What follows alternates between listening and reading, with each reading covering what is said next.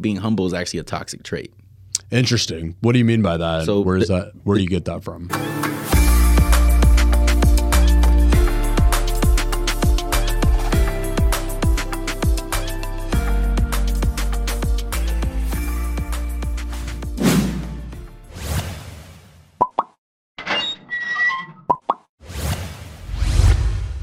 Welcome to Profession Session. I'm your host, Brody Vincent, and in this show, I interview professionals of all different kinds, whether it be corporate stars, business owners, or entrepreneurs, and talk a little bit about what's allowed them to be so successful in their space. Today, my guest is Dr. Kevin Melendez. Kevin, thank you so much for being here. Thank you so much for having me, man. It's really an honor. This is a first, so I appreciate you. You told me that you had a little experience kind of being on the other side, doing some podcast interviews, but first time on this side, I'm glad to have you. More on the interviewer side, so it's actually pretty cool to be on this side. Absolutely, man. Thank you for being here. I'm excited to get into it. Thank you. Let's do it. So you are a physical therapist with your own practice, and we'll kind of get to how that all came to be eventually here, but I think it's going to be really interesting just getting into that because you've been able to do it from a younger age than most are able to do it, and you have a very unique backstory that goes way back into your early life. Thank you. Yes, very early, and very grateful to have the opportunity to kind of share that. You know, it's like weird. There's a lot of like, man, like, am I really about to share? But I'm looking forward to it. I really am. Awesome. Well, I think the best place to start would be kind of how you grew up playing sports. We talked about this a little bit off air. You played sports from a young age, and that kind of gave you your entry point into the space. Yeah, man. Sports has been huge for me. It actually kind of starts at a very young age. Whenever we would spend time with my father, he used to be obsessed with these sport documentaries. So back in the day, he used to have all these VHSs of Michael Jordan, Larry Bird. Have you seen The Last Dance? Of course. Yeah, that one's fantastic. Epic. Made you realize, like, wait a minute, man, he was different. He was really different. Yeah. But he used to, a lot of times we used to watch these, he would pop them in, we would watch them. I was really fascinated with the storytelling side of things. So you realize the best documentaries of these sport figures were the ones that had these really big roller coaster type lives, right? Yeah. So they had really kind of difficult moments of their life, and you really were bought in during those moments, and you want them to get better, and then they did, and you were kind of, so I loved the storytelling of how metaphorically, like, the idea of sports has a real direct parallel to life. I love that. Wow. I've never heard that perspective of it before, but it really is like that. It's like the full story arcs. You'd really get hooked, especially like in The Last Dance, for example, when it's just talking about how they're trying to overcome like the loss that they had to the Detroit Pistons before they come back, and they come back with a chip on their shoulder. And one of the things that struck me the most about that documentary in particular is he always played like someone was out to get him. Yeah. Like he always felt like someone was out to get him. He took everything. Everything. And my brother and I, because my brother used to, shout out to Michael Melendez, but we used to watch them together. And my favorite thing was those obstacles they had to overcome made the documentary better. So every time in our lives that we went through something hard, been through some difficult times, we would just tell each other at a very young age, I'm talking 5, 6, 7 years old, hey, it's just making your movie better. Yeah. Like, that's literally what we would tell each other. And it's crazy to hear, like, Joe Rogan recently was like, hey, live your life as if somebody's filming a documentary of you. That's awesome. And when he said that, I was like, you took that. Like, I was like, you took that from us. No, it was really cool to hear that he actually put that out there, because that's literally what we've been doing since like 5, 6 years old. That's an awesome perspective. Just like whenever you're going through a hard time, just thinking this is going to teach me something and make my movie better. Mm-hmm. That's cool, man. So you kind of grew up watching these sports documentaries, and that kind of made you want to play sports yourself. My dad played football. My mom was a cheerleader. She played volleyball. My family was really big in sports. So sports has always kind of been in our life. Like, we're diehard like Dolphin fans, Miami fans. I'm from Miami, so Miami Heat fans. And so it's always been in my life. And then the transition of why I got so obsessed with sports was how it was a direct way of me being in this weird area where I can constantly be better, right? Yeah. Like, if you look at my sport is basketball, majority, and basketball is an imperfect sport. Like, it is literally the definition of an imperfect sport, right? Steph Curry is the greatest shooter of all time, and he shoots 45%. Right? So every day you have a chance to get a little bit better. You're never going to be perfect, but it's like, I have something. There's always something to strive for. Yeah, so you wake up with a purpose. Right. Would you say you have that perspective about like your entire life and your career is like you're never going to be perfect, but you're always striving to just get a little bit better every day? 100%. I truly believe that happiness is in progress, not perfection. I love that. I completely agree. It's kind of falling in love with the journey, not the destination. And if I see myself getting close to my goal, quote unquote, it's like, all right, let me push that. Yeah. Right? Because I don't want perfection. Like, where can I go? Where can I go? Where can I go? Well, I've heard examples of like an author that has some breakout best-selling book or something like that, and all of a sudden this big thing happens in their career, and they just get this like post-depression almost because they're like, oh, I did the thing. Like, what do I do now? So I think it's good to just keep kicking the goal down the road and like always have something to strive for. 100%. And when it comes to, so that's what kind of led me to more basketball, which is, it's interesting because I'm not the tallest person. I'm 5'7", 5'8" on a good day, and I chose basketball, right? I think intuitively it was because, it put me even more behind the 8-ball, right? Like, right. Okay, this is more difficult, a longer journey of progress. Yeah. Right? Yeah. And I didn't think about it then. Like, obviously, I look at it now as like, I was doing it subconsciously. Yeah. Like, okay. It was just something that you had seen in those documentaries and it kind of like been a formative experience for you. Yes. So you get into sports early, and from there, what were the kind of early years of sports like for you? Hey man, I was good. Yeah. I was good. I was a good basketball player, man. Based on the mentality you're describing, I was good. I was good. And I'm learning that and I wouldn't have said that like maybe like a year ago. I'd be like, I was all right. But like I'm learning that like humility, like being humble is actually a toxic trait. Interesting. What do you mean by that? So where do you get that from? I learned it from Russ had come out with a book. Okay. And I read it was an audiobook, so I read it or listened to it. And by the way, is listening to an audiobook, is that considered reading a book? This is a good question. I go back and forth on this. No, I do too. I would love to say yes, but I think there's something different about like reading and reading. Yeah. I think I wouldn't say it's considered reading a book. I would consider it almost more like listening to a podcast. Yeah. But that being said, I do it because a lot of times I just don't have time or like the patience to sit down and read a book anymore. I used to love to growing up and like would do it all the time. Like was just always reading, but now I'm just on the go all the time. It's like I only really have time for audiobooks. Yeah. I would say I don't consider it reading a book, but I do consider it very great. So when someone was like, "How many books have you read this year?" You're like, "How I've listened to." Maybe you can consider it like a half book. Yeah, count it in halves. Yeah, if you listen to 2 audiobooks, you read 1 book. I love it. I'm gonna use that. But so I listened to an audiobook, and Russ had said that, and I was like, and I had the same reaction. I said, "Wait a minute." And if you look up the definition of humble, it is to think you're less than somebody else. Right? So you act as if you're less than somebody. Gotcha. Right? And we're taught that. Like we're taught that that's actually like a good thing, right? We don't realize how psychologically that puts you at a real disadvantage, right? If you look at all the successful people, there's a difference between arrogance, right? And there's a difference between confidence. And so I have this kind of like weird thing where like by nature I'm humble and humility because that's the way I was raised, right? But now I'm starting to like, I want to be humbly confident. Like, humbly confident. I like that. Yeah, because confidence comes from just keeping promises to yourself. Like, ooh, yeah. Arrogance comes from lying about the things you do, right? Damn. Like you're trying to convince yourself you did something. That's a good delineation right there. I like that. You said confidence comes from keeping promises to yourself. Yeah. And arrogance comes from lying to yourself. About the things that lying about the things that you've done. Yeah. That's awesome. Probably be a clip. Yeah, I'll take it. But it's really true. That's probably been a big game changer. So with sports, that was good, know, and just like anything. Or when it came to my high school year, so I was really good going into, elementary, middle school, and then high school came, and that's when the injuries came in. Right. Yeah. So what was your first injury? It was actually spring football practice. I was 14. Oh, man, I'll never forget this. That's early. Oh, my gosh. It was frustrating. So it was spring football. Shout out to East River High School. So is that freshman year? Going into sophomore year. Going into sophomore year, okay. Going into sophomore year. And we had I would play running back. And we had done a quarterback says hut. We had done a screen to the right. He doesn't throw it to me. I was wide open, right? He doesn't throw it to me. The coach goes off.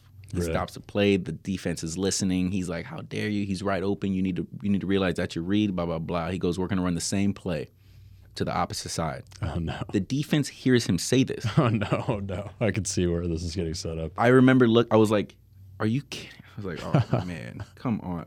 All right, well, I got to do it. Yeah. Right? So I run this screen. He lobs it. It was kind of a high lob.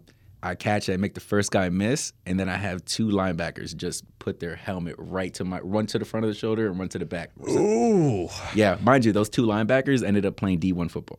Sheesh. Right. So like I remember it's sublux. So subluxation is when it comes out and comes right back in. All right. So it's not a full dislocation. So if you look at a full dislocation, it comes out and kind of it doesn't have the ability to come in. So kind of either you get a posterior or anterior dislocation, but it goes all the way out and the bone doesn't allow, the shoulder joint doesn't allow it to come back in. Okay. So we were talking about this a little off air. I guess what I had was a subluxation. Yes. Okay. It's like stretching a rubber band, but the rubber band is still strong enough where it snapped it right back. Gotcha. Okay. Right. So that's what happened. A subluxation, it came right back. But I remember like just laying there and just my friend, like my best friend Rose, he comes running. He was like, "Hey, get up!" And I'm like, "I can't. Like I can't." Yeah. And then that's when I had injured my shoulder the first time. Yeah. So you get that subluxation, and what was the road to recovery like from that? It was interesting. I went to PT for the first time. Right. And believe it or not, I did what we had talked about a little bit off camera.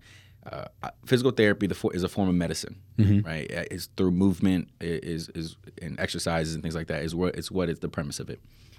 Do you have a good definition of physical therapy, by the way? Like your personal definition? My personal definition is physical therapy is a form of medicine to allow someone to functionally move better in the things that they want to do in their life. Love that. Right. Awesome. So, because there's so many avenues of how that can play. Sure. Yeah. Right? This profession of physical therapy can go from an acute hospital, right, to an outpatient, from an inpatient to women's health to orthopedic. Like, there's so many avenues. But at the end of the day, it's all about how can we make this person that's in front of me move better. Love it. Yeah. Love it. So I had gone to physical therapy, but I didn't finish. Like we talked about, I didn't finish. If physical therapy is a form of medicine, if you compare it to like an antibiotic, if you don't take the full amount, then it cannot work, right? There's the ways that maybe it doesn't work as well as it should have. You could kind of fall back into the same patterns as before, or the same injury. Yeah, and there's a reason why there's like so many tests and measures to say, okay, this person's ready to go back, right? Return to sport. So I didn't I started to feel better, and we didn't know any better. My mom was like, all right, maybe it saves me a couple of trips from going to therapy. He's already feeling better, like he'll go back. And then fast forward, so that next probably 7 months later, basketball season came. We were playing against Winter Park, humbly. No, okay, I'm not going to be humble. I think I had like 14, 15 points in the first half against Winter Park. And I went for a steal, I think it was, and then my shoulder came out. But this time it came out fully. Oh, it was a full dislocation. Wow. And I knew it was bad because it was one of those where like everyone in the crowd kind of goes, like that you kind of thing. See it and everything. Yeah, like it was disgusting. Like yeah. I'm wearing tank tops, so you can really see like my entire like shoulder and you can't push that back in. So this is the thing, you can if you know how to. Okay. So it was out, and then in front of the entire, and my high school teammates, they were there, so they can attest to this. I pulled and yanked it back in. Because you knew how to do it? I knew how to do it. I forgot why I knew how to do it. I think I'm curious by nature, by the way. That's probably my biggest like superpower is I'm curious. I get that from you, just like talking about all the different things that you're into. Like you kind of dive deep into things. Yeah, I've always been like that as a kid. Like drove my mom crazy, but I'm just like that. I love that, and so I think I found out how to do it because I was like, if this ever happens again, so I found out, and so I put it back into place. And it's also because I wanted to keep playing. Yeah. Right. So I ended up going back in. I played for like 3 minutes, and I was like, I'm actually not doing anything for my team. This is really bad. So I come out, and my favorite part about the story is we were playing against Winter Park, which Austin Rivers played for Winter Park. Right. Yeah. Someone was just telling me they ran into him at like an LA Fitness the other day. Wow. Yeah. Man, shout out to Austin Rivers. He was a legend in the Orlando kind of community for basketball. So, thank you for putting. I can only imagine playing against him like in high school. Oh, so fun! Quickest first step I ever played with. Really? Played against. Yeah, quickest first step. Wow. But yeah. So his dad had come to see him. So Doc Rivers, Doc Rivers, of course, NBA coach, and he was there watching the game, and after the game was over, and to this day, like Doc, like. I appreciate you, like straight up, because he had no reason to do this. No reason. The game was over. I have an ice pack on my shoulder. I'm just sitting down, kind of head down, right, by myself. Everyone's trying to take photos with him, whatever. He goes out of his way. He walks up to me, and he goes, "Hey, you were playing great before you got injured. I look forward to seeing you get back on the court." That's awesome. Had no reason to do that. I didn't know him. He had no idea. I'm a random person. Yeah. Right? And so I just remember being like, oh man, that's cool. All right, let's go. Yeah, just got you hyped. Yeah. I was like, let's get started. So hey, let's go to PT. Yeah. Right? So I ended up going to see an orthopedic surgeon. Mm-hmm. He was like, hey, this is exactly what he said. He goes, it's not going to get any worse. So you can do two things. We had 9 games left in the season. He goes, you can either get it fixed now, or you can wait till the end of the season and we'll get it fixed then. Okay. I'm competitive. Yep. You got it fixed right there. No.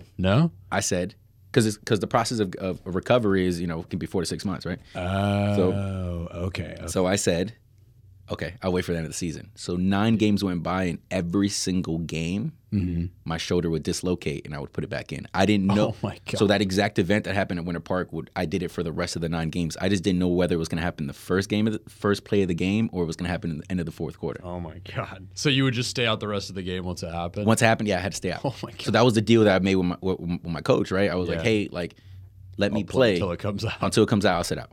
That's insane. Right? Yeah, so I did that, and then I got the surgery, went to therapy, and then my shoulder's been, and I finished the entire therapy, and my shoulder's been absolutely incredible since then. There you go. So right off the bat, you just have this incredible experience with physical therapy. Yeah. It completely fixes you, and at that point we'd kind of talked about this off air a little bit, but you kind of immediately realized that you wanted to do physical therapy pretty much, right? Fell in love with it at that point. Yeah. And a shout out to my physical therapist at that, who took care of me. I fell in love with it. I was like, wait a minute, you guys do exercises and, properly dosed and so on and so forth, and get to build a rapport with your patients. You're spending 45 minutes to an hour with these people every, 2 to 3 times a week. Yeah. You build a relationship. So your job, you're that person who was building a relationship. And I found that so amazing, right? And there came I guess at that age you think of the status of it. Oh, and you guys are doctors? It's freaking cool, like that. All right, cool, because I love educating. So okay, that means I'm going to be in school a little bit longer. That's cool. I like learning. So yeah. So it gave me that. I fell in love with the fact you build relationships, the customer service side of things, and you get better through exercise. This is what I love. This is a no-brainer. And it's around sports, which is your passion. Oh my God. I was like, this is a no-brainer. This is a no-brainer. And it saved money. It also helped save I saw my it could have been a lot worse. Yeah. Right? I could have gotten injured again. I could have, if I didn't finish the physical therapy, I probably might have, and kept playing sports or wasn't properly checked, I could have had it again, because the number one sign for injury is history of injury. Right? So, yeah. It's a lot easier to get re-injured than injured in the first place. Yeah, so after I had physical therapy for that first time, that's when I started. I would do observation hours since then. So I would tell my mom, "Hey, Mom, can I go twice a week to just go watch and observe?" Right? I didn't even know this is a requirement actually to be able to get into PT school, right? But you knew you wanted to do it. I didn't want to do it. I just wanted to be around it. Just wanted to be around it. So you're 14 years old, and you just start basically shadowing physical therapists at clinics and learning the craft from that young of an age, because you already know you want to do it. And then kind of fast forwarding a little bit, I know we talked about off air, you actually had another injury. Yeah. So I learned that injury is I've always been and this I think goes back to the idea of, what do we know what to do? We know that if we want something, we work hard. Right? Okay, well, all right, I'm a reverse engineer kind of guy. Yeah. Right? So I look at where I want to go and I go, okay, how do I get there? Right? All right, I got to work insanely hard. I got to shoot this many shots. I got to do X, Y, Z. I got to do it. I got really crazy. Okay, so my schedule when I was 16 years old, and also your junior year is your most important year when it comes to getting scholarships. Right. Yeah. Right? That's very true. Getting your eyes. So my probably from June to October, my schedule was this. I would wake up at 5 o'clock. I was fortunate enough to go to the gym before school started to get shots up. That's awesome. Yeah, my coach, and so I would get shots up for about an hour. I would go to school, and then after that I ran cross country. So I would run about 8 to 12 miles a day. Wow. Right, and then after that I would do homework and then go play basketball for about 2 to 3 hours, and then I worked at our neighborhood gas station from 8 to 12. Holy shit. Right, and then I did that for about from June for October. Wow. Yeah, to get ready. Yeah. What I realized and is there's also a thing called working smart. And I had no concept of what recovery was. I had no idea. I only knew, if something hurts, push through it. Yeah. If this, I don't know what to eat. I didn't know what proper recovery was. I didn't know, my back is starting to hurt, but I just got to push through it. You didn't know you needed to rest a little bit sometimes. Yeah, or like what is basketball's a quad dominant sport. Maybe I should work on my hamstrings a little bit more, right? You don't know those kind of things. You don't. So I just worked really, really hard, and then came basketball season, tryouts come. I was fortunate enough where I told my coach, hey, I'm starting my back. Like actually, I missed states for cross country. Okay. Because my back started to hurt. I was like, hey, something's going on with me. Like something's going on. So I missed states. Wow. Yeah, I was pissed. I ran. My average mile was 5:03. Oh, jeez. Yeah, that's insane. Yeah, so I was pissed, but so I missed that, and then tryouts came. I was fortunate. My coach was like, "Hey, we need you for the season. Like, just sit out. You're good." Right? I go, "Okay, bet." First game, I missed practices. First game comes. I wake up. I can't feel my legs. I was like, I would never forget. I remember. I was like, I just started yelling. Yeah. I just started yelling, Mom, I can't. And next thing, and then a little bit, my mom came, kind of rub my legs, and then finally I felt my toes. And I was like, okay, I'm not paralyzed, but I was like, wait a minute. Yeah. Right. I went to orthopedic specialist, and he said, yeah, you severely herniated your L1, L2, L3, and he was like, that's why you kind of had that ridiculous symptoms down your leg. Now looking back on it, but he told me that, and he was like, yeah, you're not playing this season. Yeah. Mind you, think about what I just did from June to October. Like a 16-year-old kid who no one was telling him to do this. I was doing it, right? Yeah.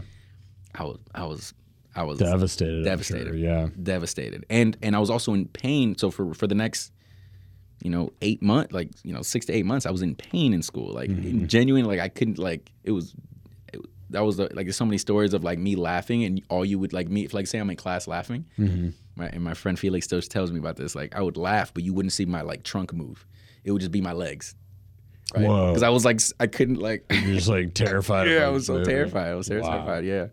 Jeez, so you got this just season-ending injury to your back, and I guess that brought you back to physical therapy, obviously. Yeah. So they wanted to do surgery. Orthopedic surgeon was like, hey, we got to do 16 years old. He was like, we have to do surgery. Yeah.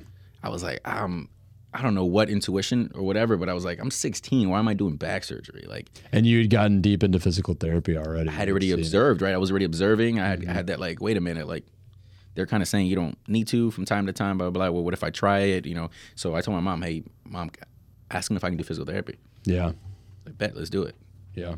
And fast forward 8-9 months later, or 12 months later, I played my senior year and got offered a couple Division III, Division II scholarships. Awesome. Yeah. So you had made the full recovery without the surgery, and how did that feel? Just coming out of that, having proven them wrong when they said you need a surgery to make this happen, but you did it through physical therapy. What it made me realize was if I wasn't a curious person, or if I didn't have that level of whatever it was, exposure to the field, I would have just done what the doctor said. I would have done what the surgeon said, right? Yeah. And there's time and place for surgery. There's 100%. I got shoulder surgery. I'm proof of that, right? But the way that I always kind of explain it is, a cook is gonna like to cook, right? A chef likes to cook. A painter likes to paint, right? An artist likes to create music or whatever. A surgeon's gonna like to do surgery. Yeah. So they're going to suggest it right off the bat. Now, there's a time and place when you have to get a good meal. So you're or like a chef, right? There's a time and place when you want a nice painting or a nice song, right? There's a time and place when you do need surgery, right? Physical therapy, they like to do exercise and move, right? So even that in itself is okay, I align with that, right? Now, that doesn't mean there's a time and place when that's not appropriate. Very little, very, very small amount of time, but there are time and place when that's not appropriate. Yeah. All right. Oh, we do have to get surgery. But so that's how I aligned with it made me realize there is a business side to it. Yeah. Right. I would have profited him business wise. And I would have just done it without okay, I got to do it. Yeah. Right. So you just realize they're gonna suggest it to you no matter what, but you had kind of done it this alternate route, and that was physical therapy for you, and that kind of, I'm sure, just reaffirmed that this is the thing for you. Yes, it was alternate options. That's the best way to put it. most people, when they think of the surgery, when that happens, like, oh, this is what I have to do. No, there's alternative things you can do.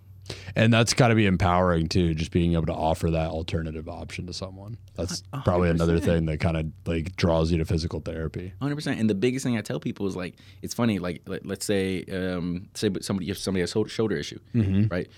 Let's try, if you try PT, first of all, you go through an appropriate assessment and differential diagnosis to realize like, okay, it's actually appropriate to get physical therapy, right? Yeah. If you come in and it's not appropriate, okay, yeah, we need to refer you to where you need to go. That's what makes us a doctor, is that we can differentially diagnose, right? You come in, we do you should do a very thorough evaluation to figure out, okay, this is musculoskeletal related. It is muscle, bones, ligaments, tendons, which are the things that we can help, right? If it's not, oh, you do have a fracture, you do have, or those kind of things, okay, you do need to go where you need to go. But if you do physical therapy, right, and you get better, great. Even if you have surgery, guess what you're going to do afterwards? Physical therapy. You're going to do physical therapy, right? So by doing it before, you save yourself time and money. Yeah, you just cut to the chase. So that's one thing that I love about it. So you kind of go through this experience, like you're even more reaffirmed in the physical therapy. And by this point, you've gotten offered a couple scholarships and it's time for college. So did you end up taking any of those scholarships, or did you just decide, no, I'm going all in on physical therapy? I decided I'm going all in on physical therapy. I was fortunate enough to also get, academic scholarships, and I remember having a discussion with like I think it might have been like my grandparents, or something, like my mom or grandparents, and they were like, we're just tired of seeing you hurt. Yeah. Like, you can go do something with your brain. Like, I said, okay. Yeah. That's fair. And at that point, just some sage wisdom from the grandparents. 100%. But at that point, I also had this like weird relationship with basketball. Like it was a, I say relationship because it had been there all my life. So like first love, like I was frustrated with it. Yeah. I was very frustrated with it. Hey man, how dare you do this to me? Like it was weird. Like I put in so much work, so much effort, and you're always hurting me. Exactly. Like it didn't make any sense. Like I was so frustrated. So at that time I was like, you know what? I'm gonna take a step little away. Break. I'm gonna go do the college thing. Yeah. And live a college life, So you go straight into it and physical therapy right off the bat. What does that process look like kind of throughout undergrad? So I knew going in, I was like, okay, I knew the process. So the process is you get your undergrad, right? You apply. You can either decide to apply your senior year, which allows you to get in, because you apply and then you get in the next cycle. So right. So if it's senior year, you'll start right off rip. I knew that I kind of wanted to do a little bit of a not a gap year, but I wanted a break to get me ready for the master's kind of full in part of it. Just the demands of PT school. And I went away to USF, to Tampa. So I was looking forward to going, okay, just to kind of like a reverse engineer, right?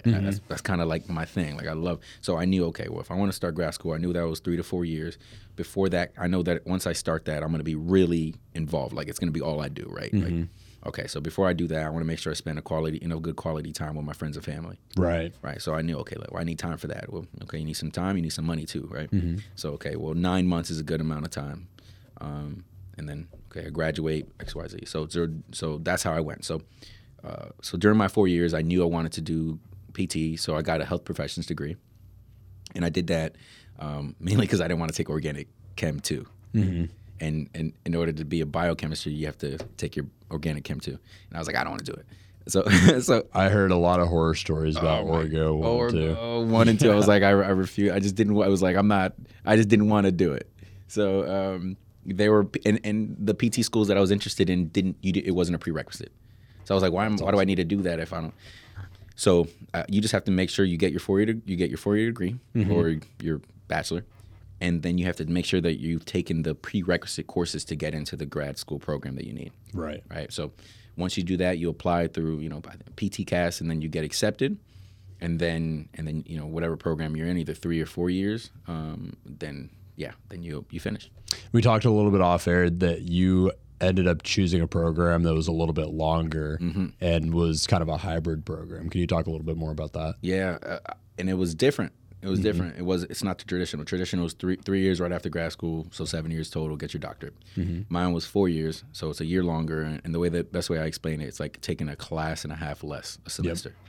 Right? So if you add that up for how many semesters, that's where that extra kind of the year comes in. But I did that for a reason. One was because I didn't have to move anywhere, right? So the financial aspect of moving and having to live in that area, if you have to go into that school, so you save money that way. But two, I wanted to be able to work and make money to set me up for while you're in school still. While I'm in school still. Yeah. So I worked as a PT tech for a physical therapy company, and that allowed me to learn and kind of use what I learned in PT school, and even if it's just being around it, I loved being around it. I love being around it, right? So versus just being in a classroom all the time.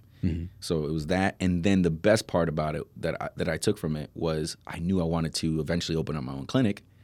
So I spent a lot of spare time not learning a lot about the business side of it. Right. Okay, what are the different clinics? What are the different softwares? What are the different EMR systems? Okay, how do they go about creating appointments? How do they go about the marketing side of things? I was in tune and curious about that side of things. So, and it's hard to do that for a traditional PT because you're just too busy. You're just too busy. Like it is a difficult. Shout out to too many classes at once. It's really intense, and so and that's okay because you do that and you're done a year before, right? So essentially they get to do what I did, in that year. If you finish a year before me, then that year could be spent being a PT and learning, right? I just was like, I want to start learning now. Yeah. Right. So how can I start learning now? Like I know if I went to a traditional, it would just be I wouldn't be satisfied with how I'm living this progression of this journey. You wanted to be just fully learning it, getting the business experience while you were doing it. Yeah. What did some of that business research look like in your spare time? Simple things. When I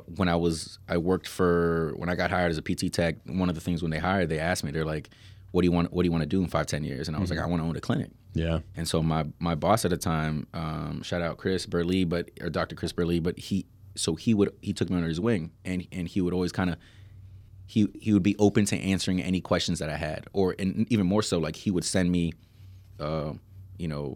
research or PDFs or whatever, like podcasts, so he was a good part of that. He was my first like mentor to go, okay, hey, this is, if you really want to. So he didn't just teach me PT side of things. He was also like, hey, here's these random. And he was the owner of the clinic you were working at? He was the center manager. Center manager. Cool. Center manager. So you got to learn about like with the management aspect of the whole clinic. From a day to day. Yeah. And then on my end of things, I learned a lot. I wanted to learn a lot more. I would personally listen to like podcasts, read things, or read books. I would lock myself in like a Barnes and Noble at the time and like pick up financial books. Like, hey, I was just really obsessed with it. I was really like, okay, what is? You knew what you wanted. I knew what I wanted. I was like, okay, and if I'm going to do it, I look at, this is where it goes back to being sports, right? I essentially look at my life like a besides being a movie documentary, but also like a sports career, right? So if the times when I'm kind of going out and doing those things, like at that time, I definitely looked at it with like, oh, it's taken away from me being the best this that I'm doing. Right. Like a professional athlete, right? Hey, why is that professional athlete out clubbing on, the night before a game, right? Like, so I look at it like that. Wait, if I had a test this day, what am I doing? Like, I need to, if I'm trying to be the best at this, like. Your sports career per se is now physical therapy. Like it's your sport. Yes. Yeah. Yes, exactly. You just transfer it right over.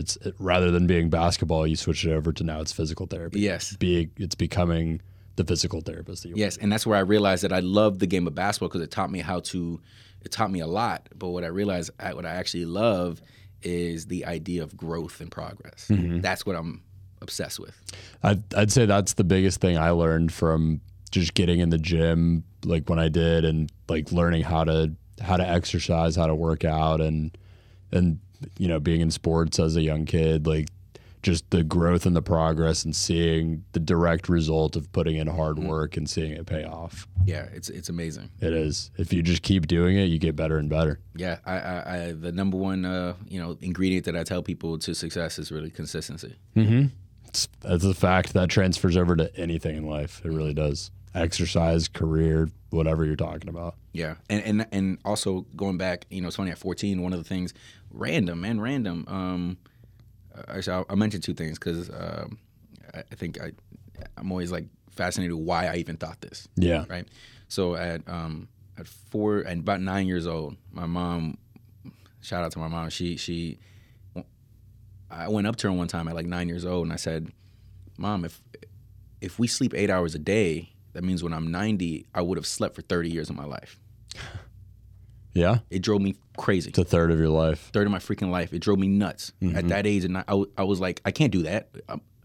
Life is too, like 30 years of my life, if I live to 90, I can't do that. I can't do that.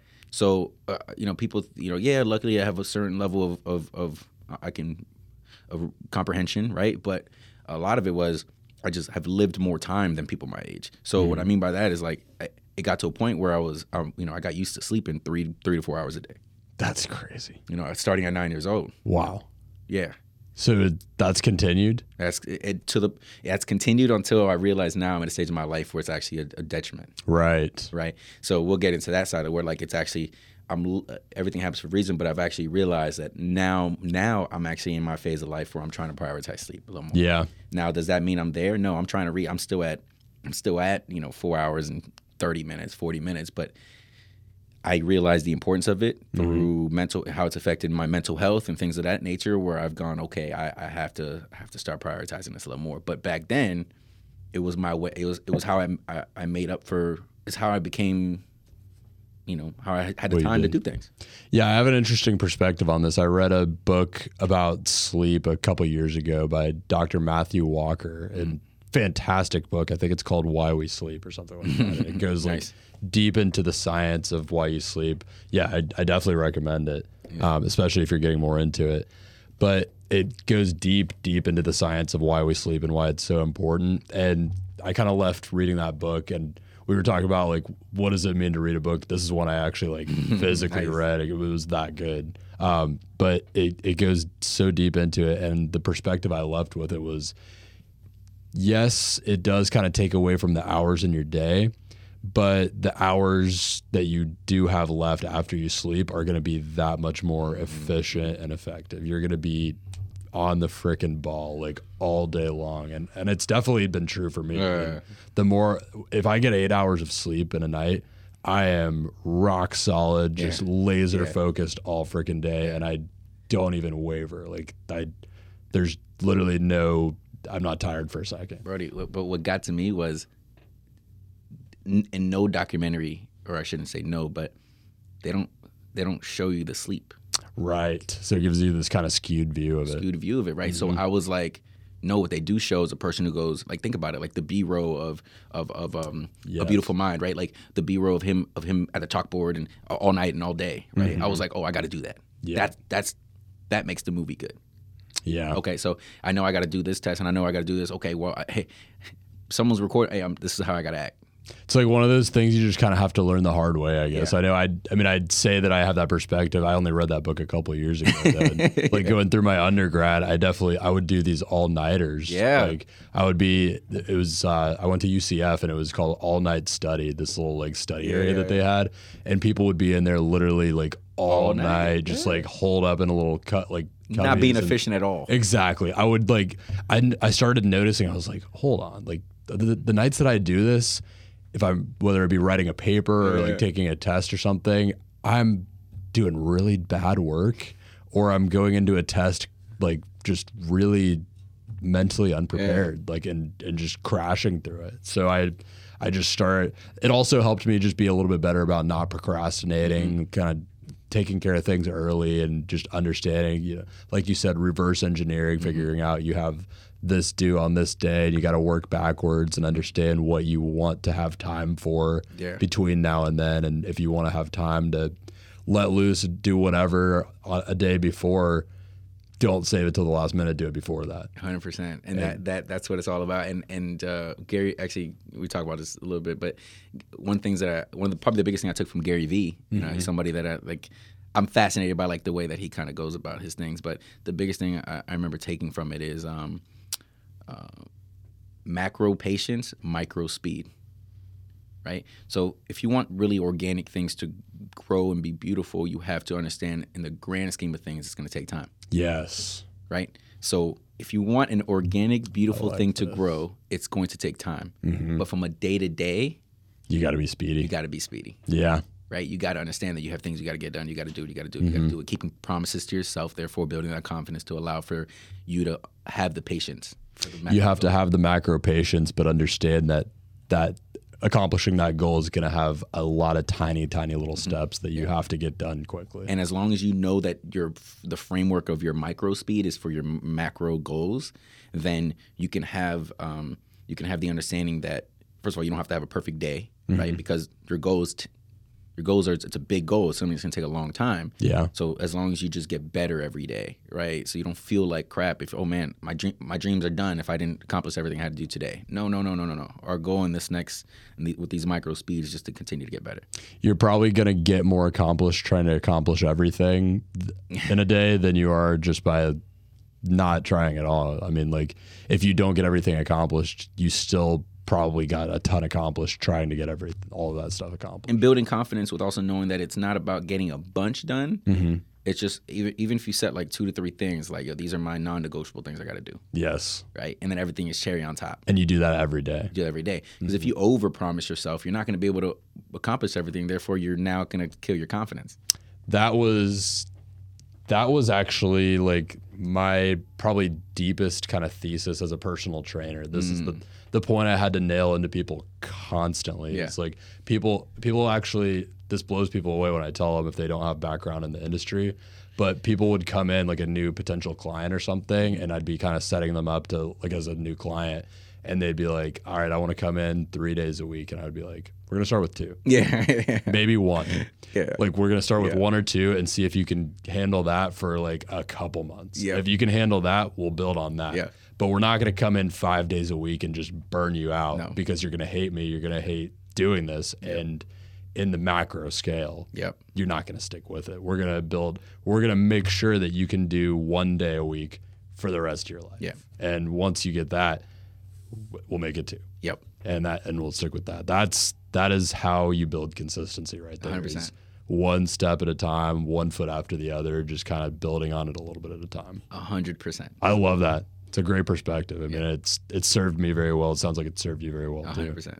So we got deep there. Yeah, I love it. Yeah, I like getting deep on that. We have not even gotten to this yet, but you kind of go through your master's and like getting your physical therapy degree. So actually, just for a framework, you go undergrad and then you go straight to doctorate. Straight to doctorate. Okay. Yeah.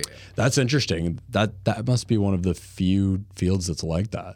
I don't know. I guess most medical things. Most medical things. So the way that I kind of look at them, it's going to sound terrible when I say this, but it's a good analogy because people understand. Mm-hmm. A master's sometimes to a doctorate is essentially like getting your AA before getting a bachelor's. Gotcha. Right? So if you go straight into a state college that gets your bachelor, you don't get an AA degree. Mm-hmm. Yep. Right? It's true. Like, it's just your bachelor's. Yeah. Right? So if you get your doctor, you don't get your master's. Right. Doctor. Okay. And yeah, I think that's the case for most medical fields. Now that I think about it, you kind of go right into your doctorate program. Yep. Okay, so you go right into your doctorate program, and how does that look? Hard. Yeah. Hard. And you mentioned that you were working during it. Yeah. So you're kind of getting this experience as you're getting your doctorate. That lasts about 4 years. I guess, how did you see your kind of path getting out of that? What did you want that to look like? So I knew that the idea was for me to open up my own clinic. Mm-hmm.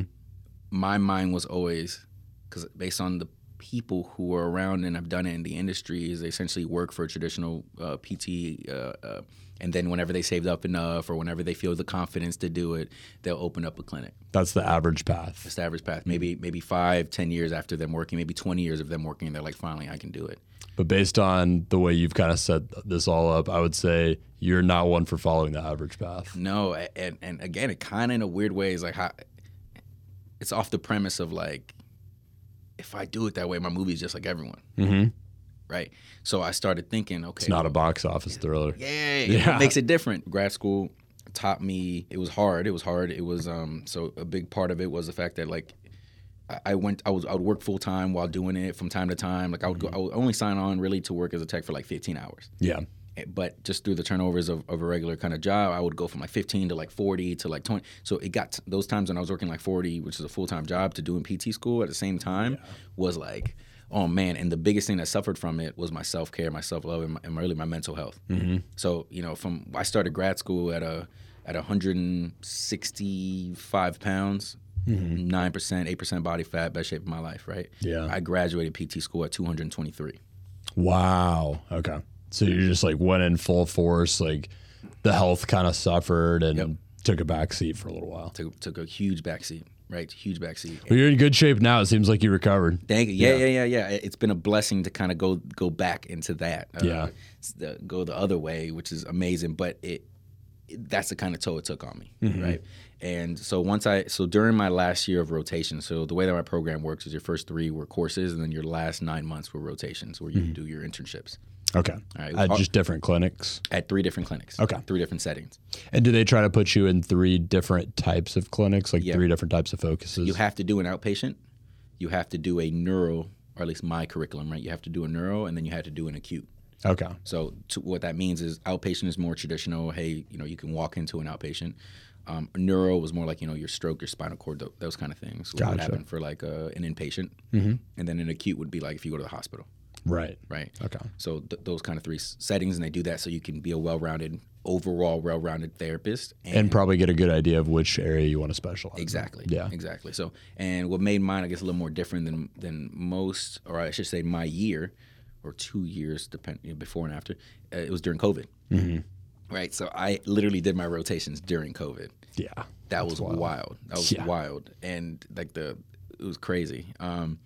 But the thing that I learned starting from the first one, and I'm so grateful, was the first thing he did when he came in. He was like, what do you want to take away from this? Like, I'm not going to be that guy that like tells you, oh, this is the way. And he's like, what's your takeaway?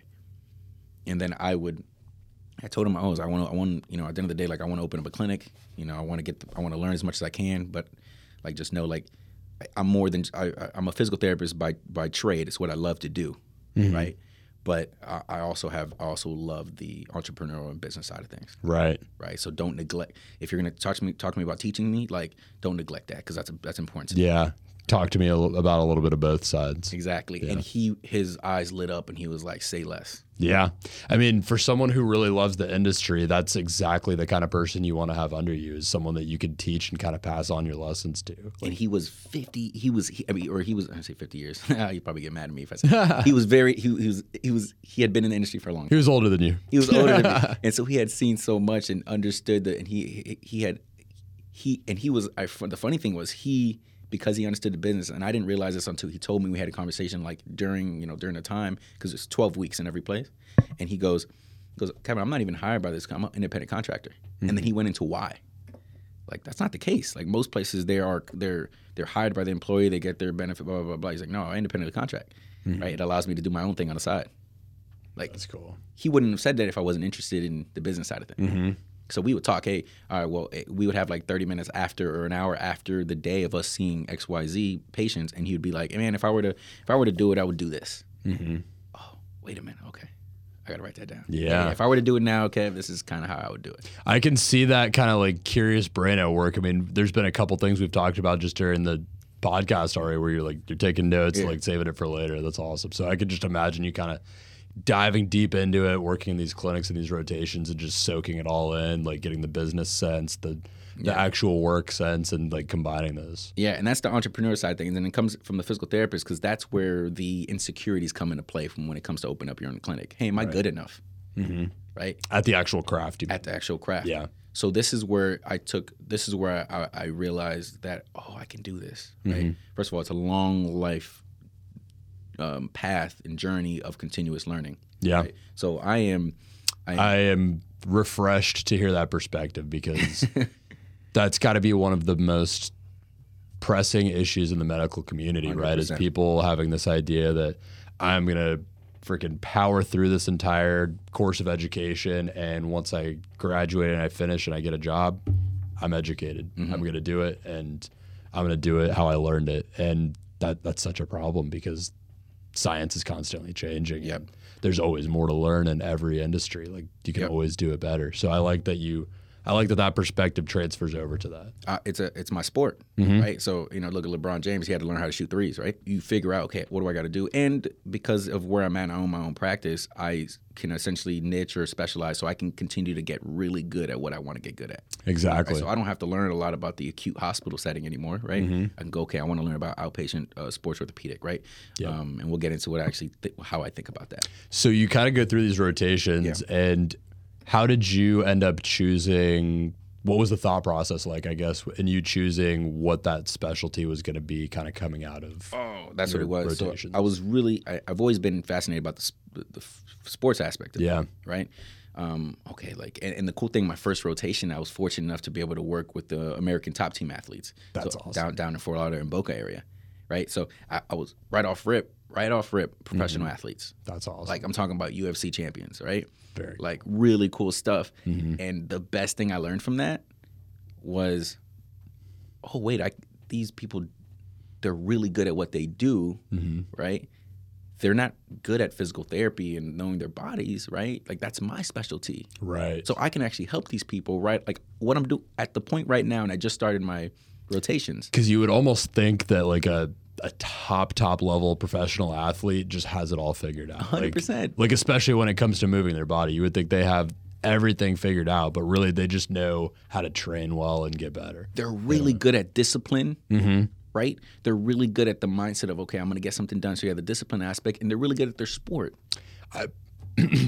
Excuse me. I bet it's so much fun to work with people that are that disciplined too, because you know that like once they come in and you walk them through things, they're actually going to stick to those things and really apply them. They love, and they also love the really good ones, I should say, they're curious too. So that's where we kind of align. There's a level of, oh wait, that works. So they love to be educated. Yeah. But so there was a confidence that was built from that. Now there's an insecurity that comes from, okay, well, how do other people in your profession look at you? Right. I'm fresh. I'm fresh. So they're probably looking at me being like, he doesn't know anything.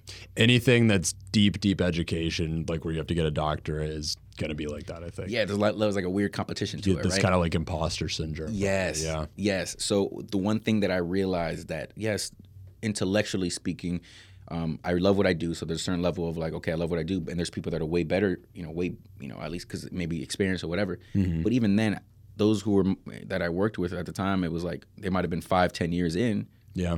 And I was like, the difference isn't that much. Like they felt like your peers more. They felt like peers, and I was like, wait a minute. So if I wait 10 years, I'm only going to be that. Like, why am I going to wait 10 years to open up my clinic? I'm just going to be that. Like that's not that far, right? You were kind of like, think I'm already there pretty much. Yeah. Like I belong in the pros, right? If you look at the sports, like, I'm here, right? Yeah. I mean, there's.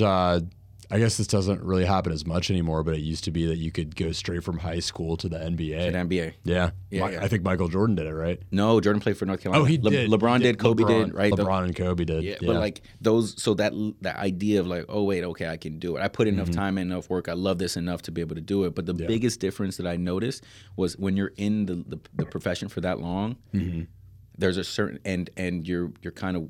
Burnout is the wrong word, but maybe it is. Maybe it's the right word. Yeah, it happens. They lose. I would always see kind of a level of they lost the passion for it. Lost the passion, lost some of the curiosity, maybe. Like deep commitment to the continued education and all of that. And it had to do not necessarily with the profession. It had to do with the way that the profession is run, like the business side. The business side of things.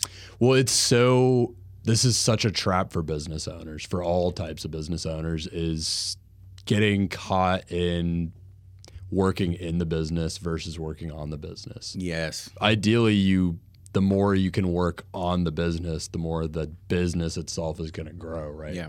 But you can only wear so many hats, and you can only do so much of that when you have to worry about the operations as well. So that is, I would say, one of the biggest keys to breaking, at least in my estimations, like the kind of first plateau of being a business owner. You can be this great business owner and kind of like build this business that's just you doing everything, but you kind of inherently have this ceiling that looks a little bit different for every business, but you kind of inherently have this ceiling built in that you're never going to be able to get past unless you can figure out how to put the automation or the people in place that allow you to work on the business more than just in the business. You have to have a team of some sort. You have to, for sure, absolutely, for sure. But and those individuals, those other professionals, they because they weren't on the business side of things, they were just workers. Treated it, and so they lost the level of like relationship building with people. Right. They forgot that we're in a customer service based business. Yeah. Well, this is our skill set. Yes, we make them feel better, and yes, they kind of have to come, right? Or not kind, but they come because they're like they see somebody come post surgery, right? They're going, but what we forget is the differentiator. We spend time with these people. Yeah. Right. So the number one thing that we should care about is patient experience and helping the people. Yeah. So when you think about customer experience, and even in my case, in my profession, we have what's called evidence-based practice, right? So we look at, okay, well, based on what's going on here, what is the best ways that you can kind of treat this diagnosis, right? If you look at it, the number one thing that you really see is patient education. That is the number one thing that helps people kind of get better. Yeah. Right? Because it is the primer for people to be open-minded to what you're about to tell them to do. Because you could tell them exactly what to do, but if they're not listening, it doesn't matter. One of the best advice I ever got in my life, from professionally speaking, I also had this habit where any PT, especially before I was a PT, I would always say, "Hey, what makes a good PT? What makes it the best PT?" I would always ask that question, and the best answer I got was, and because it caught me off guard, he was like, "You got to be a great car salesman." And it caught me off guard because I was like, that sounds sketchy. Right. Everyone has that kind of preconceived notion of the sleazy car salesman. Yes. But he said, you got to be a good car salesman. What that means is, first of all, that person has got to feel like you don't actually care about the money you're making. You're actually trying to sell them a car that's beneficial to them. Okay. Right? Hey, I actually care about what you're trying to find here. I know you came here because you're trying to look for something. How can I help you? Right? And then I'm not going to sleazeball talk you into XYZ. No. How can I help you? That's the difference between a good car salesman and a sleazy car salesman. Yeah. Gotcha. And it's like, okay, and so how do you get them to buy in? In other words, how do you get them, you tell them you're there for them. How do you get them to buy in? Right? And then you help them get to where they need to go. So because from a PT, I can have all the skills in the world. So I can have all the manual skills in the world you can think of, right? All this and that. Also, the best exercises. This is how you do it, blah, blah, blah. If the person doesn't feel like you actually care about them, they're going to leave. I'm getting the fuck out of this car sales. I'm getting, the hell out of this PT clinic. Right? I've got a good quick anecdote on that I've told it on here before, so I'll kind of run through it quick, but you'll like this. It's very relevant here. The personal training program that I went into, it was out of Gainesville Health and Fitness in Gainesville. It's what I would consider probably the best in the state. There's actually a physical therapy practice attached to it. So you can go shadow them, and I did a little bit of it. Like it was awesome. Yeah. And it's meant to kind of like feed into that ideally. But there was like 45 of us, like huge program with like the best talent leading it and educating it. You actually can like enroll in like classes that like reaffirm your personal training education. So it was fantastic. But I actually didn't get the job the first time I applied. I had even moved there having decided I was going to go into that program, but I didn't get the job the first time I went into it because I went in with this like really deep like exercise knowledge that I was bringing that like I had been working on for years, and I knew that that's what I wanted. But I came in just like with this chip on my shoulder trying to flash all my exercise knowledge, and that's like how I came across. And I didn't get it, and I was like so frustrated afterwards because I was like, I knew everything. There's no way I wasn't like one of the most knowledgeable guys like that interviewed for it. And so I called her back, and I ended up setting up a meeting just to ask about like why I didn't get it basically. And to her credit, it was really awesome that she went out of her way to do that. Like she met with me, like explained that it's not about like we're not looking for that necessarily. Like you can kind of learn that as you go, but we're looking for someone that can educate people and that people like can form a relationship with, that can form the relationship with the clients and like really curate that and talk to people. And so I came back in just way more chilled out, tried to take that chip off my shoulder and just talked to it. They basically had you do like a walkthrough session, like a whole session as an interview. And so I came back in and just tried to talk to him, get to know him a little bit, like form that relationship, build that relationship as much as I could, and walked him through a simpler exercise routine just to get him started. And then I got it. And that's what Love it's all that. about. I love that.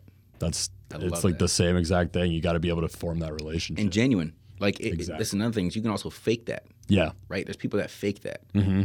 People read that, Yep. right? Even if they might not read it the first time, might not read it the second time, right?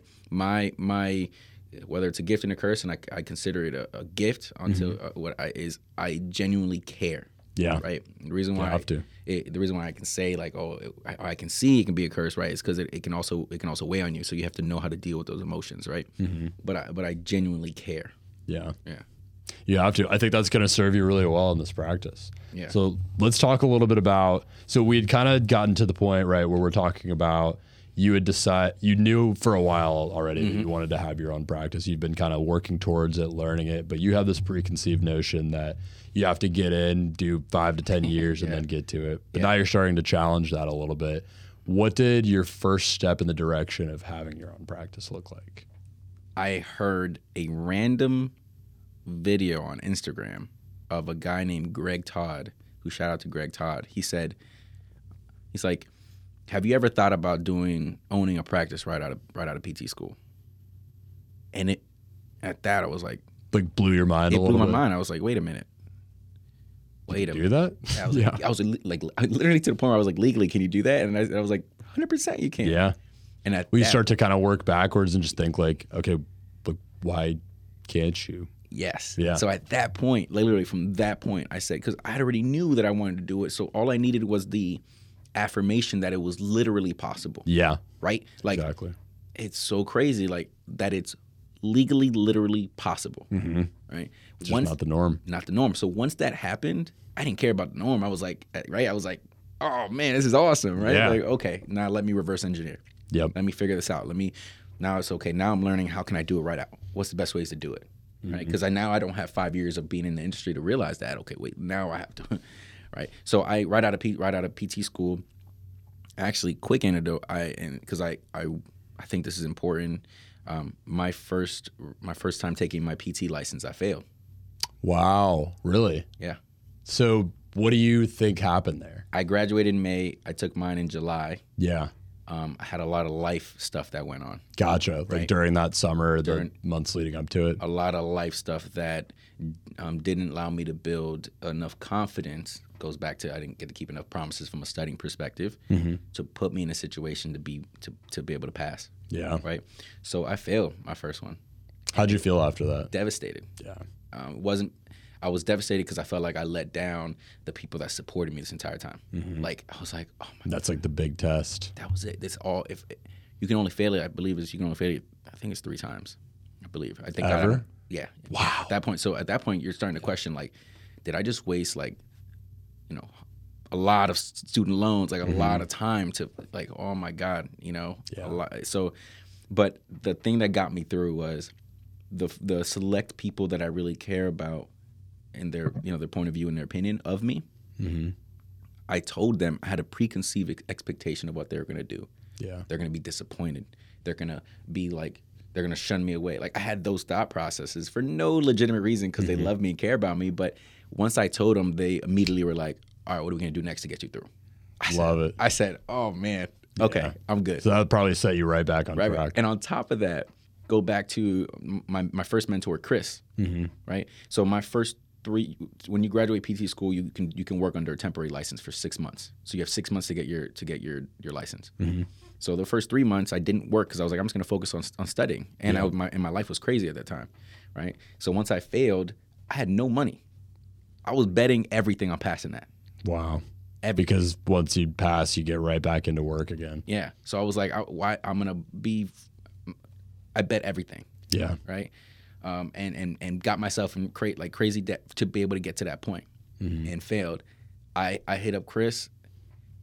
Next thing you know, a month later, he was like, Kevin, so he hired me after I failed my PT license. Wow. So he had that much trust and he knew my ability. There's different between like taking a test and treating somebody, right? So he hired me under my PT license, knowing that I had just failed, but I had one more attempt at it. Within my PT license, like he just hired me.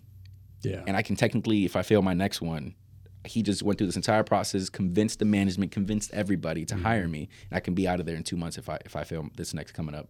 Wow. Test. So he put so much trust in me. Right? Yeah. Thankfully, So you go into that with the pressure of just 1,000 worlds on you. yes. Like, what happened? You passed. I passed, right? That's awesome. So for anyone who, because I'm not the first person that's ever gone through that and like failed, but and for future people who happen to go through that, like just go to your loved ones, trust it, don't have expectations of what you think they're gonna say. Just tell them, and then work even harder. Self-aware, see what happened, and go to it. But so yeah, that happened, and then he had already known what I was in the process of. He knew I was gonna open up a clinic, right? Like he already. 5 years ago or 6 years ago, but when he had asked, when he hired me, he was like, "What are you going to do?" So he hired me knowing that it was a temporary thing. Yeah. Right. So he, or at least he knew that what my vision was. He sounds like just incredibly committed to the craft of physical therapy and improving the craft. Yeah, and I think a big part of it, and I think he would say this, is that he also saw himself a little bit in me. Yeah. Like if I were to do it, cool. I would have done it like that, right? Like if I were in your shoes, I'd be doing it like the way you're kind of doing it. It's the kind of people you want to find and develop. So I'm super grateful for him and appreciative. But he hired me, so I worked purposely. Also, we had a conversation. I was offered full-time jobs and money. Luckily, I'm grateful, right? I'm humbly grateful, right? Humbly, I'm using that word. I'm grateful, confidently, that I was offered jobs, and I turned them down because they wanted me to work a lot of hours, right? But you knew what you wanted. I knew what I wanted, so I started off at like 7 hours to 10 hours to 15 to 20, but I purposely, I'm not going to work more than 20 because I need that time to set up my business. Yeah. Right. So I even sacrificed pay. So literally right off the bat, like out of your doctorate program and passing your test, you're already setting up. That's all. Yeah, I sacrificed that level of like right off. Mind you, I'm in school since I'm 27 years old. Yeah. Where I get my doctorate, and then people are offering you X amount of money, and I was like, and you're in debt from your student loans, so it's like you and I failed, and I just failed. Yeah. And so to have the I'm gonna put my foot down, so I want to do. Yeah. Right. And so at that point, there's a level of like, oh, I got to make this work. Right. You're on the hook. Yeah. So I think there's a lot of, I want to just quick tangent there. I think there's a lot of value in just putting yourself on the hook for something, like having big goals. And I mean, like you said, you failed at your test, but you got through it and you passed eventually and got back on track for your goal. But just putting yourself on the hook for some big thing, you see amazing things come out of yourself. Just 100%. Committing to something that you want to get done. 100%. Seeing the bigger picture. And that's what it was all about. It was like, okay, I got to see this through. Yeah. Right. And so, because I also knew I had a self-aware of like, if this doesn't work, they're going to still offer that job. Yeah. Right. Exactly. Thankfully. Right. So during that time, so mind you, this is October when I got my license. Right. So I would work on the business aspect of things. This is when, so I had to get the legality side of it, blah, blah, blah. This is October of last year? Of last year. Right. Okay. So I had to figure out, okay, how do you actually open up a clinic? Like, in I'm not talking about like the business side. I'm talking about literally like, am I gonna, where's the brick and mortar? I'm gonna get it. Okay, am I gonna rent inside of just somebody else's place for a little bit just to understand and get good at the system side of things from like the software. Even just the commercial real estate game is a little tricky. It was tricky to find this place. I mean, exactly. Like you have to kind of like call a bunch of people or just like look around a bunch until someone even like gives you the time of day to like give you an honest search for. And there's even like, if it's not a class, like there's certain classes of commercial real estate that you can't even open up a PT clinic at, right? Like there's certain, like, people don't even realize that side of things. Like there's a lot, but there's not somebody doing that for me. I'm calling around doing that, right? Yeah. So I was the first thing I did in October, January, so a couple months go by. January, I ended up renting out of the back of somebody's facility. Right, I would go there on the day, days that I wasn't working my part-time shift, which was starting to pick up a little. Was starting to get like even. I had to test the boundaries a little bit. Some days, some weeks would be 40 hours, some weeks would be 25. I had to be like, all right, I need to stop. I really need to hone in. But that experience of working at that other facility, I'm so blessed for them because they nothing bad about them at all. They're incredible. I love what they do, and the fact that they gave me that opportunity is amazing. But it didn't allow me to build it the way you wanted to build it. The way I want to build it. Yeah. I was like, this isn't a patient experience I want people to have. right? So one day, I bet you not. It's so funny how life works because I'm really big in like manifesting things, right? So I that moment where I call my mom, I remember calling my mom, being like, "Ma, I can't, this isn't what I want. I want something more, right? I know maybe I want something more, right?" So that next day, it was in the morning, 6 o'clock in the morning. I park. There's this random person like walking around. She looks lost, right? I go up there. I've worked at this place for a long time. I go, hey, do you want me to help you? Where are you looking for something? And she goes, no, I actually own the building. I go, excuse me? I go, yeah. She goes, yeah, I was just looking around to make sure everything's good. I go, can I ask you a question? It's like, how much is rent? She goes, it's funny you say that. We actually have a corner lot just empty. No way. Right? She said to me, XYZ, how much it is. I immediately got on the phone and was like, I think I'm going to pull the trigger. Wow. What a serendipitous little thing like that. The day after. Yeah.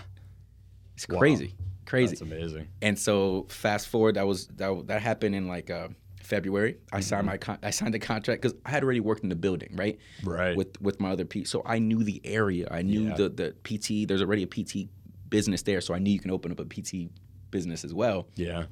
So I was aware of all that. So I was like, okay, I'm signing a contract, sign my lease. It took a few months to build out to be exactly what I wanted it to be. Yeah. And then we opened up in May of this year. Wow. And then here you are, you got your own practice. Yeah. Congrats, man. Thank you. Yeah, I mean that is so exciting. Like it's been like this thing that you've been working towards for so long, and now you got here. And then so now obviously we're in September of this year, so you've had it open for a few months. How's that gone so far? Incredibly blessed. But it wouldn't have happened, and this is why I love what you're doing, because it wouldn't have happened if I understood business. Right? I ended up getting a business coach, and just because I felt like, as I was learning a lot about it, there was because I'm an anomaly in terms of like most people don't open it, right? It's more of a franchise or these big businesses, not a lot of private practice. I was like, there's something missing, because the way that you meet overhead, if you do it traditionally, I couldn't provide the same experience I wanted to. To give you an example, when I worked for traditional insurance-based clinic, I would see, and this was a good business, a good business that cared about patient experience as much as they can, considering that they're insurance-based. I would see anywhere from like 18 to 22 people a day. What? So think about that. You're kidding. If I'm working a 10 to 12-hour shift, I'm seeing 2 people a day. Mind you, have to document for that. Wow. Right? And they care. So what I mean by that is they tap out at 2 an hour. If you work at I'm not going to name, but other more commercial mill places, you're going 3 to 4 an hour. So 3 to 4 an hour times a 8-hour shift or a 10-hour shift, think about that. Do the math on that. Absurd. Right? Yeah, you're not going to have time to form a relationship. One, you're not going to be able to keep track of the relationships. And ask me what a busy day is for me. What's a busy day for you? If I see 7 people. Yeah. Gives you at least an hour with every person. And the reason why is because I realized I'm an out-of-network doctor, so I don't deal with insurance. I have a contract with the client. Yeah. Right. And I'm in what you call a problem-solving based business. Right. So the way that is very different is, traditionally speaking, if I'm working outpatient with insurance, so what they care about is your ADLs. How can you get dressed? Can you go to the bathroom? Can you walk? Those kind of things, your basic necessities of life. Right. Right. Once they do that, they go, okay, they can. As long as those are clear. Only clear. Hey, get the heck out of here. Right. We don't want to continue paying for your services. Yeah. Right. And you get paid, and you go in every day and have to pay your copay. Right. I'm in a problem solving. So the first thing I do is so a client comes in, and this is what makes us a little bit different. It's an interview for both of us. Right. I want to work with athletes. Yeah. Right. What is an athlete? This is where my framework comes in. I want someone that wants to or does live an active lifestyle. Yeah. Okay. Now, what is that? Now, what are the frameworks of an active lifestyle? An active lifestyle is, what are your daily activities? What is your exercise? Like, what do you do for exercise, or do you do exercise? Sport participation, right? And also work demands. Yep. So the way you interact with those 4 foundational thought processes is what makes you an athlete. Right. So even if you don't participate in sport, that's fine. You still are an athlete in what you do on a daily basis. Right. You pick up your children. You walk. You know all these things. Right. Your work demands. How do you athletically perform in that field?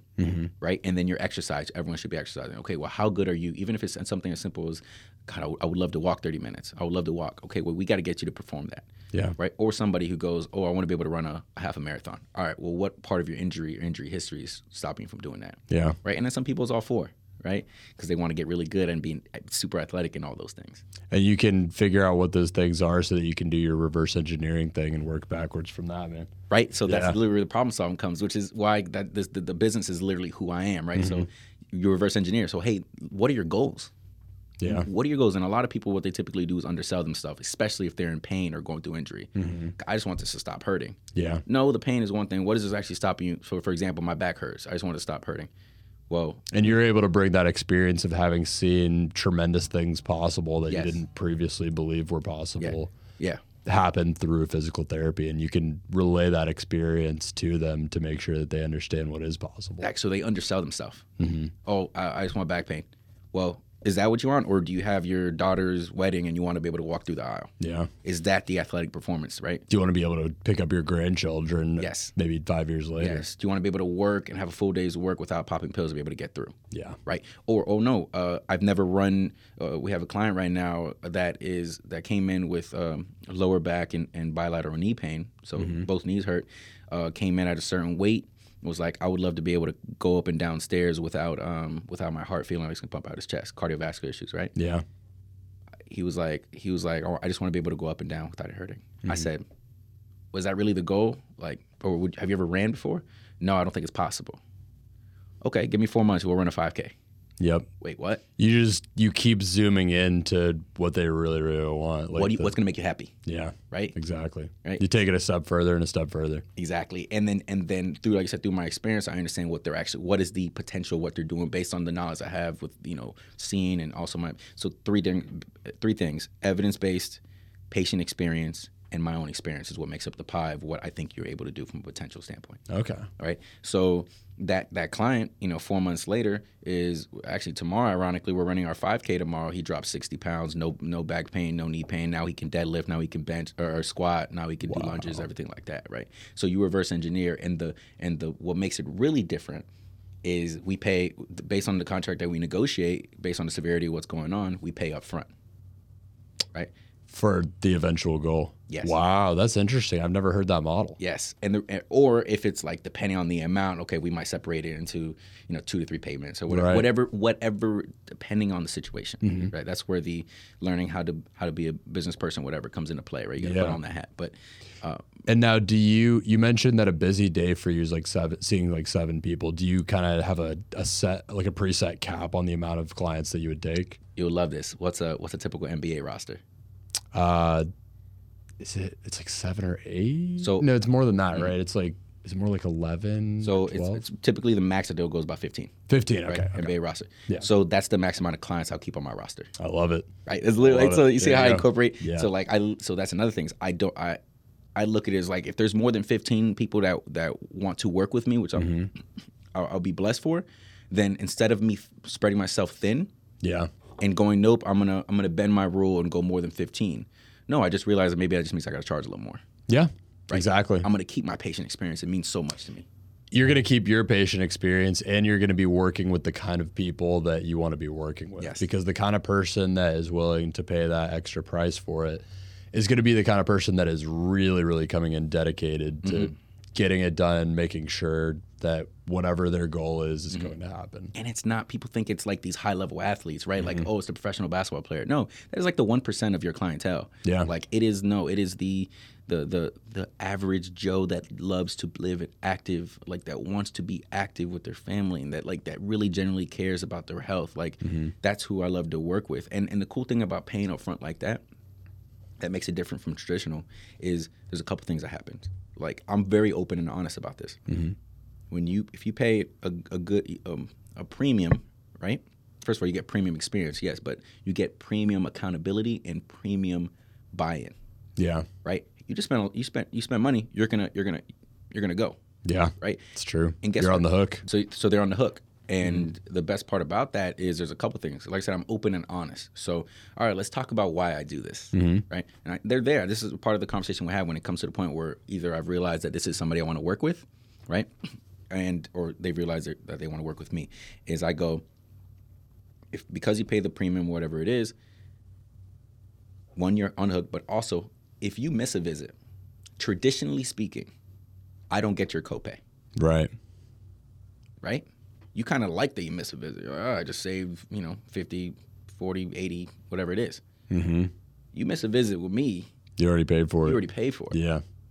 You're screwing yourself over. You're screwing yourself over. Yeah. Right? That puts them on the hook to show up. Exactly. Yeah. So the cancellation rate is very, very low. Yeah. Like if they miss it, it's because something's going on. Yeah. Right? So that's one thing. And the second thing is it also puts me on the hook. Because guess what? The faster I get you better, the faster that open roster spot gets open. It's true. Right? So So you're going to put your all into making sure that they can reach their goal. Yes, because if I get you better in 6 weeks versus 8, now if I fit somebody else in, now from a business perspective, I now make more money. Makes sense. Right? I think it's a really great business model. Right? But that is very different. You can't do that with a traditional base. Yeah.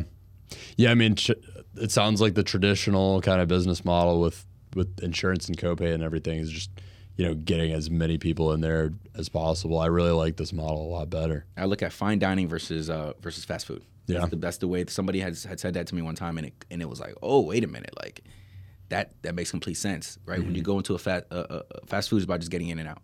Yeah. Right. Fine dining, it's like I know I'm paying a little bit more, right?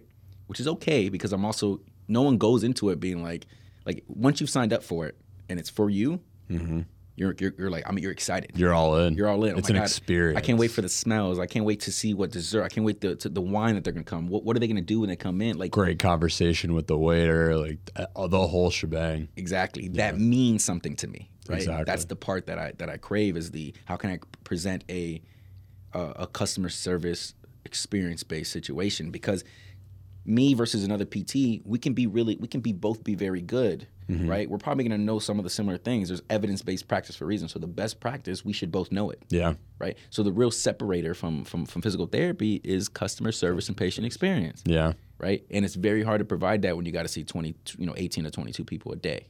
Yeah, but if you take that time, you give the premium experience, you get to serve up your passion, what you're passionate about in the best light possible and really drive it home to the people and educate them and leave a lasting impression. Yep.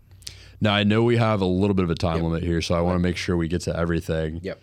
The one kind of question before I get to a couple of the repeat questions I had is, what do you see as the vision for how you want Swish to grow?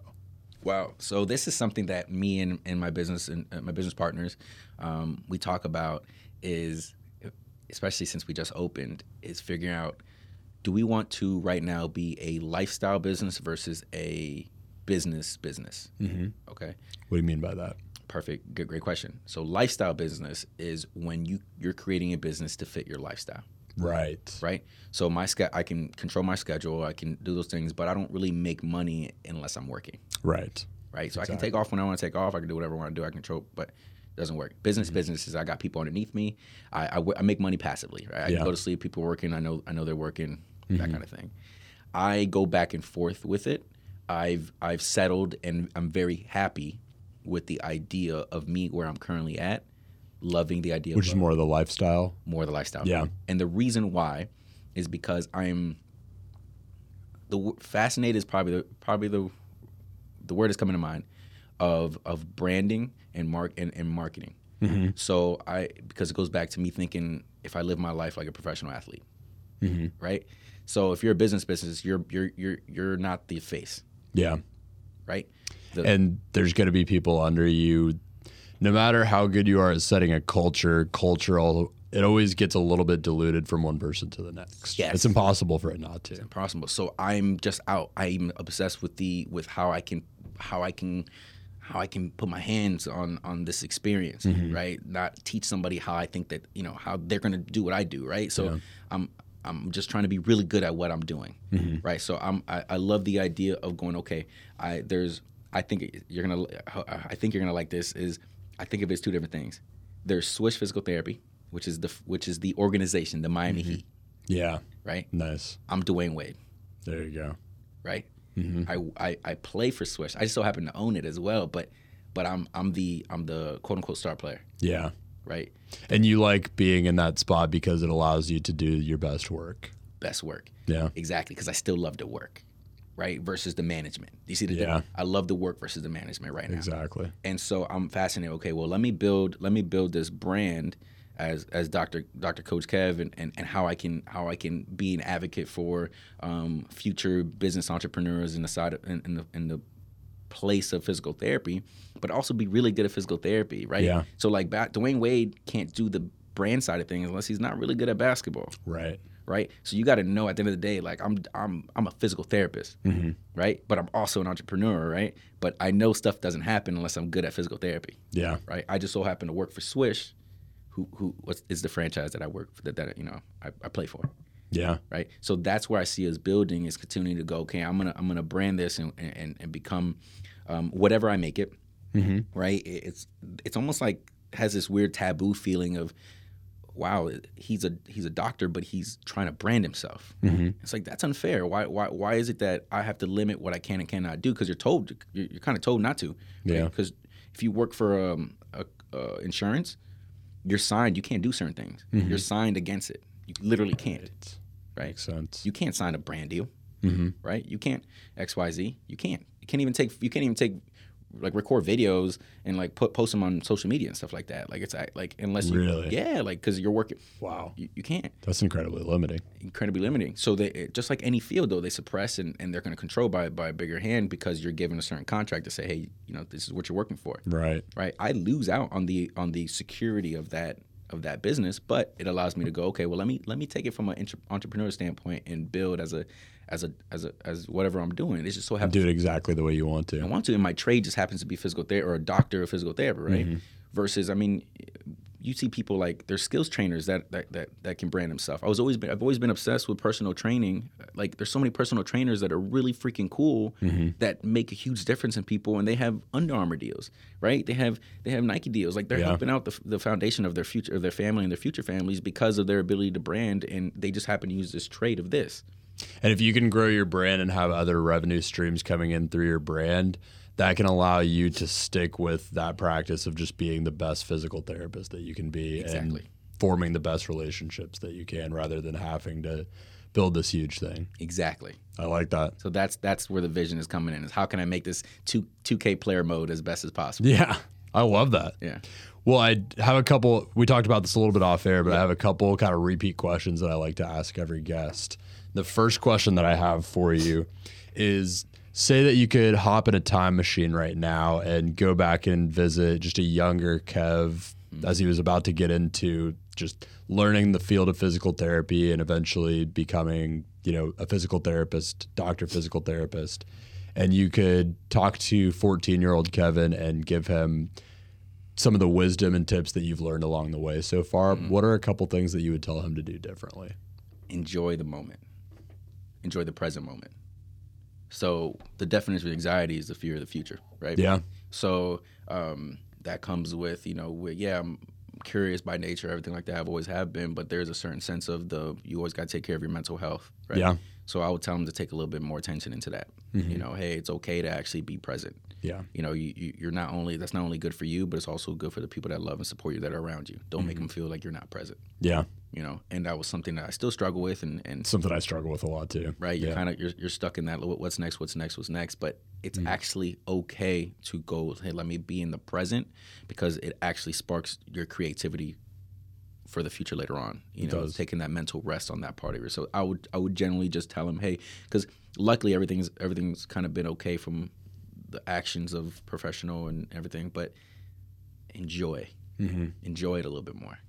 Love that. Yeah. Awesome. And the other question I have for you is, this is Profession Session, the show. I'm curious, what does it mean to you personally to be a professional? I think there's levels.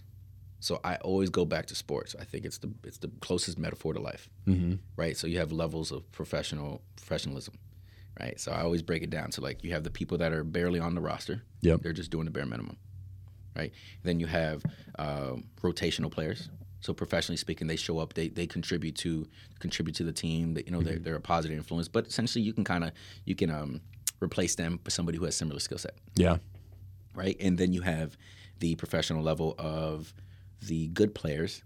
You can't really replace them, but if their contract comes up, maybe you can think about going a different way. And then you have the star players you build around. Yeah. So professionally speaking, being self-aware of who you want to be. Yeah. One is not less than the other, by the way. Right? They're all important. They're all important, right? That's what makes up a team, because everyone want to be a star player wouldn't work.